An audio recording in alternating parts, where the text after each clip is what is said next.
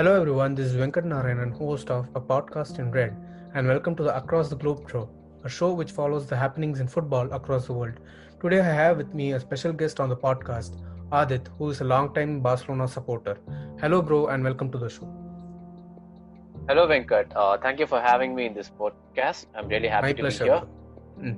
bro. Let me introduce myself. I'm Adith, and I'm a supporter of FC Barcelona, and I've been supporting my club for around 10 years. Yeah. So, this was Pep Guardiola's quote to his Barcelona side on the night of the Club World Cup final in 2009. Gentlemen, if you lose today, you will still be the best team in the world, but if you win, you will be eternal. The Catalan Giants had just beaten Estudiantes by 2-1, and not only had they won the Club World Cup, but they had also won their 6th silverware of the season, completing the famous sextuple as fans like to label it, and marking a historical achievement that had previously never been accomplished, and to this day, it still hasn't. That milestone alone is worth its own never-ending prize, but the manner at which it had been achieved is what makes it truly a unique Barcelona side. However, fast forwarding a decade later from that special night in Abu Dhabi, Barcelona get knocked out of the Spanish Super Cup against Atletico Madrid. They lose the Spanish league title to Real Madrid, and they get outclassed all over the pitch in an embarrassing 8-2 defeat to the current champions Bayern Munich, all in the space of a 5-month period. So, on today's podcast, we take a look at the rise, fall, another rise, and subsequent fall again of FC Barcelona and how they have evolved and been forced to change their identity and their principles, two things that had previously laid the foundation of their success. Yeah, when Pep Guardiola announced his departure in 2012, it seemed like there was no better successor than his second in charge, Tito Villanova. Okay. The Catalan picked off from where Guardiola left them. In fact, Barcelona had only dropped 2 points at halfway across the season, accumulating 55 out of 57 in the first half, if I'm not wrong. It was a Spanish record. Interesting. Yeah. However, it was the European stage where Barca struggled. Okay. They lost to AC Milan in the first leg by 2-0, and thanks to Messi's magic, he won the tie single-handedly. And the aggregate was 4-0 in the end. What a comeback it was. But this actually gave warning signs. There were talks that Barcelona's performance is going down and down. This was further proved in the quarterfinals at the Nou Camp return leg against PSG when the French team was 1-0 up and leading on away goals, and an injured Messi had to come on the half-hour mark with the task of saving his club. A task he would be familiar with over the next 7 years. True.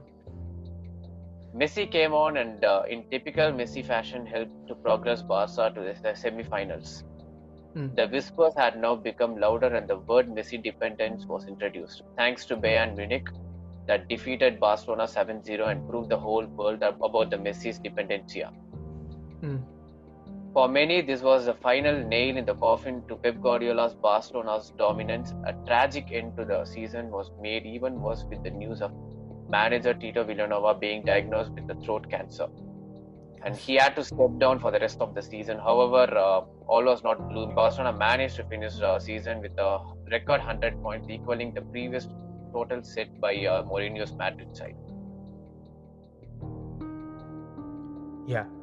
So things got much worse next year, I think, as the team finished trophyless under the new coach Tata Martino. Leo Messi had also recorded his lowest goal tally in almost 6 years, I think, and new transfer Neymar did not live up to his initial hype, and rivals Real Madrid had also won their much awaited 10th Champions League title. Barcelona's football was just uncreative, slow, and their final third was heavily reliant on Messi. And in the summer of 2014, Barcelona also announced that they would be sacking Tata Martino after just one season in charge, and they were going to stick to their roots and hire someone with deep roots to the club. After the resignation of Sandro Russell, Josep Maria Bartomeu became the president of FC Barcelona on January 23rd, 2014. So Luis Enrique was roped to step in. A man who had not only spent 8 years with the club as a player, but had experience in the Spanish division also, as well, while coaching Celta Vigo. So, Adit, what did you make of Luis Enrique and his initial start as the manager at Barcelona? Yes, Venkat. Under Enrique, Barca went through many phases of rebirth, then first coming within the squad. Alexis Sanchez, Cesc Fabregas, and Alex Song were all sold. And veterans such as Puyol and Valdez had played their final seasons within the club. And in came Claudio Bravo, Ter Stegen, Thomas Vermaelen, Jeremy Matthew, Ivan Rakitic, and the main superstar Luis Suarez. Okay. Barca had signed players that they previously would have hesitated to. Yeah, true. Yeah. Initial issues in the first half of the season proved only a short block. It was only against a match against Atletico Madrid at the Nou Camp that really sent out warning signals to the rest of Europe, as Enrique showed tactical flexibility and for the first time operated Messi on the right to switch with Suarez in the center, a decision that was actually, that it actually worked. Okay. All of them scored and defeated the league champions 3-1. It was the start of a new trio in town. Emerson, as they were famously dubbed, an answer to rivals Real Madrid BBC. But Emerson was different, with Neymar and Messi creating magic and running the show, and there were no better player than Suarez, who was in his prime, to complement them. So Venkat, what do you make of his team setup?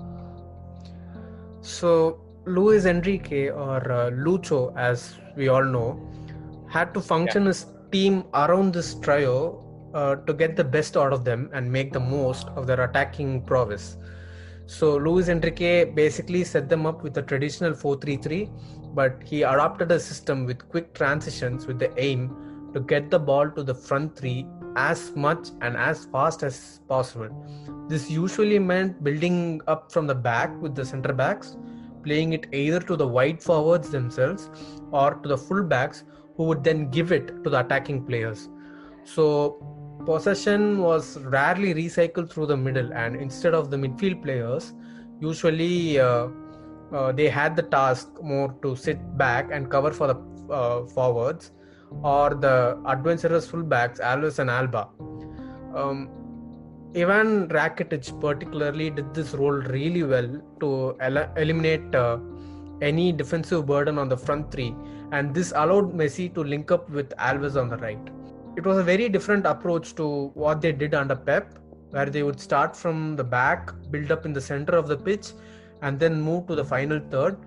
However, this was effective, as shown by Enrique winning 7 trophies in his first 2 years, and that included a second treble in a very historic season, and back-to-back domestic doubles across the 2 seasons combined. However, it was in his third and final season where cracks began to show and flaws started being exposed. Okay, so what happened to the team? Venkat, Barca's midfield three that started the Champions League final in Berlin had now all entered their 30s and twilight of their careers. Their legs were not what they once were, and gaps were opened up in the midfield which now cannot be covered as they once were. And even though they had just overturned a 4-0 deficit against PSG in the round of 16, winning 6-1, the club were eventually knocked out by Juventus in the quarterfinals and beaten to the league by Real Madrid. Barca went with traditions yet again, hiring former player Ernesto Valverde, and fans were hoping he could finally be the one to restore the identity which now felt like it had been long gone. And I think we all know what happened after that. One of the main reasons FC Barcelona have been stuck at zero since then is horrible planning by the board. Okay. There's no winning project. There's no planning there's no planning at all. The president who wouldn't treat his players right, who always hides behind fan frenzy signings just to fill the gaps, which wasn't something good for the future. Under Bartomeu, we know how player developments were severely affected compared to the previous boards. Mm. True, but even before Bartomeu, Sandro Russell had already turned FC Barcelona from a truly prestigious football club into a business himself. See, because Russell also did not believe in the club's philosophy. He was also more concerned with signing big name players. He wanted to sell more shirts and he also wanted to earn more money. So, in a sense, I think that Bartomeu himself um, continued with the same ideology. Yeah, that's actually true. But even though Russell made big money signings, most of them were reasonable and sensible signings compared to what Bartomeu just did. Okay. Bartomeu wasn't concerned with that. He wanted to splash big money on players for the sake of splashing big cash on players. Hmm. As a result of that, FC Barcelona is struggling both on and off the pitch. Bartomeu had to cut 75% of the players' wages to make up for the losses. The club's financial Okay. situation was already poor. The pandemic was just a catalyst for those financial problems to rise to the surface. Apparently, according to reports, the club will have to cover up losses up to 150 million. So the current squad is also, I think, indicator of how horrible the planning by this board has actually been. Because if you saw the game against Alaves, for example, Barcelona had only 16 squad players and two of them were goalkeepers, and that is ridiculous. Actually, that meant only 3 subs could be used, and some people were even joking that it was time to see someone like Ter Stegen in midfield. That was how much of a joke the team had become at that point. So this board literally spent 1 billion or around 1 billion. Okay, doesn't make much of a difference. They have only made the club situation worse that way. I don't want to be too cynical, but that's just the reality of the situation. To me, this board has never moved on from Neymar. Even after he left, they went after him again and again, and even to this day, they are trying to sign him back. And to find Neymar's replacement, look what they had to do. They went and signed Dembele for record-breaking 105 million, and we know what happened. Later, they signed Felipe Coutinho for an initial 105 million pounds, I think, which rose to 142 million with various clauses. Look what happened after that. And here comes the final nail in the coffin for Bartomeu. He signed Antoine Griezmann for 135 million. So, I think that this has been a discussion we both have had before. So, what do you think about all these signings that he made? Yeah, so a total of 382 million was spent on these 3 players, and arguably no one has actually worked out. Coutinho started well, but eventually dropped off and felt like a shadow of his former self. Dembele is a fantastic player, but he's always injured. Okay. And the transfer fee paid for him was too high. I mean, he hasn't proved his worth despite showing glimpses of greatness. Yeah. Griezmann is rather a curious case. He hasn't yet found his place. Okay. He has shown his quality at times, mainly against Villarreal with that fantastic Messi-esque chip finish. Griezmann has also scored 16 goals this season, but it is actually quite decent, but still it is not up to his level. True.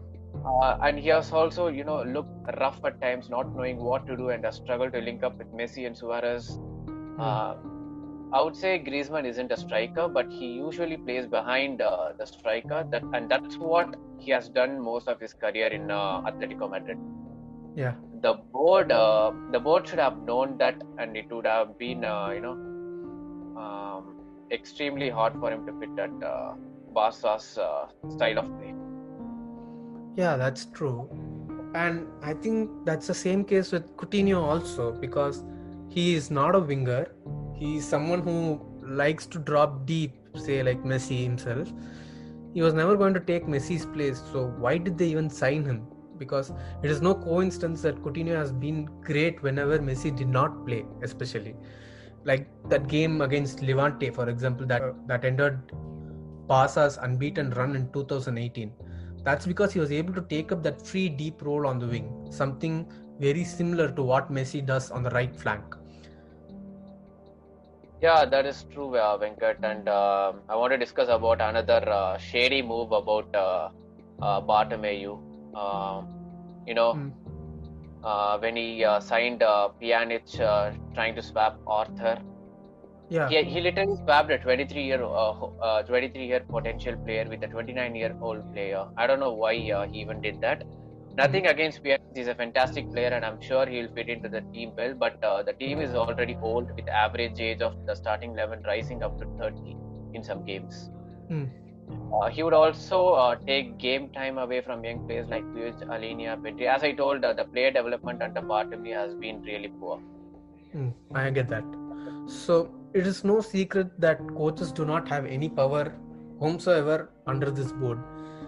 They all just do what the board demands of them. The infamous manager Ernesto Valverde, who coached FC Barcelona for 2.5 years, had no control over any of the decisions and signings. All of them were made by the board. He wasn't allowed to have a say in almost any of them. Yeah, that's true. Actually, Valverde was a decent coach, but he should have never been appointed as a Barcelona coach in the first place. He Okay. was never the right fit for them. His style directly conflicted with the club. He never trusted youth. He was not liked by the fans either. I think we can all agree that he should have been sacked after that horrendous, disgraceful second leg performance against Liverpool at the Anfield. But Bartomeu and the board wanted to keep him for another season. As we all know, it did not end up well. Yeah. So they sacked Valverde after 2.5 years in charge. I don't really see the sense in sacking a coach midway in a season, because that leaves the team essentially stranded in no man's land. But they eventually signed Kike Setien, a guy who I really liked, actually, a really good coach in my opinion.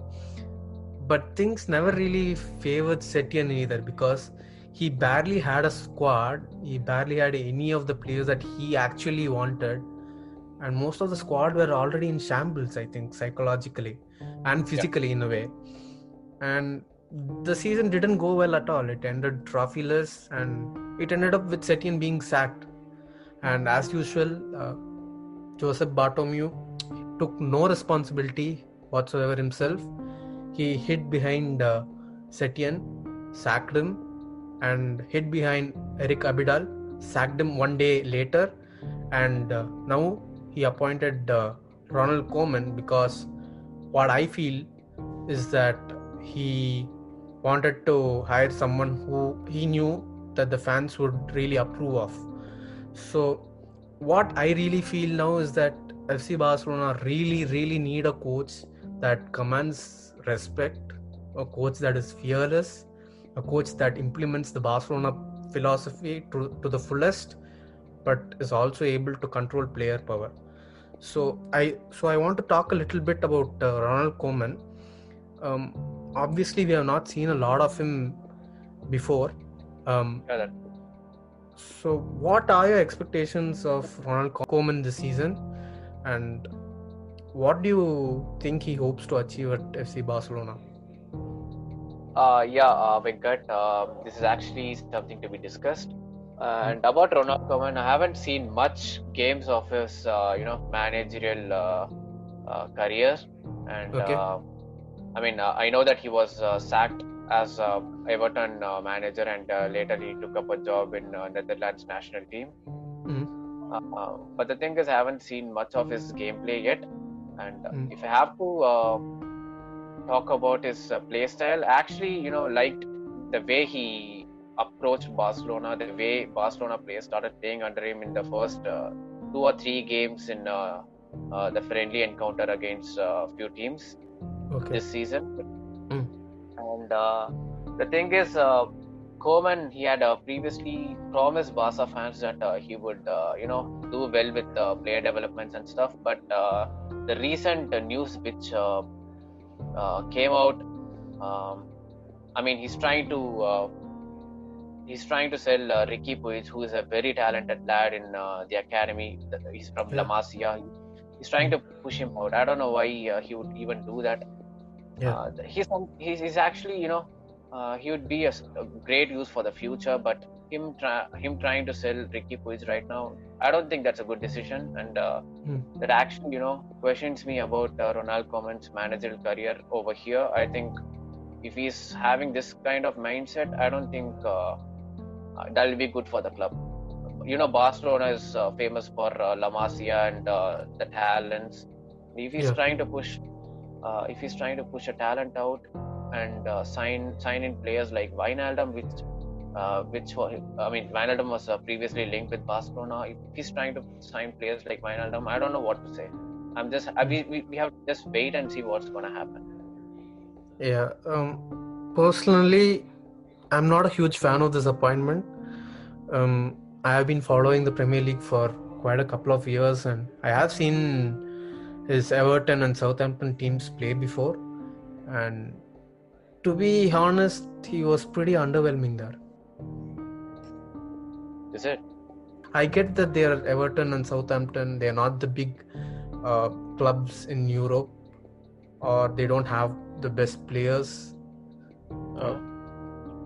So I really want to see what he can do with some of the best players in the world in his setup, because for the Dutch national team, he actually did quite a good job and brought them back by helping them qualify for the Euros. They had actually missed out qualifying for the 2018 World Cup, and they had been absent in the international scene for quite a long time. So credit to him, he has actually helped the team get back in the international scene. So I really want to see what he does bring. I think for me it's a bit early to judge him on what he tries to achieve or what he sets out to achieve here. And fingers crossed, hopefully he has a good period here. So to conclude everything, I'd say that Barca's dominance under this board has weakened season after season. That's the harsh truth. With less than 1 year left until the elections, I can only hope the socios, elect Victor Font, like you said. The board really needs to go. Barca needs a change, and Bartomeu really has to go now. So thanks a lot, Adith, for coming on today's show. It was good to have your insights on the situation at FC Barcelona. Looking forward to the next one. Here's to hoping that in 2021, Victor Font will get elected and we finally push start for a good winning project, probably with someone like Xavi as a head coach. So thank you everyone for listening in. See you soon in the next episode. Until then, goodbye.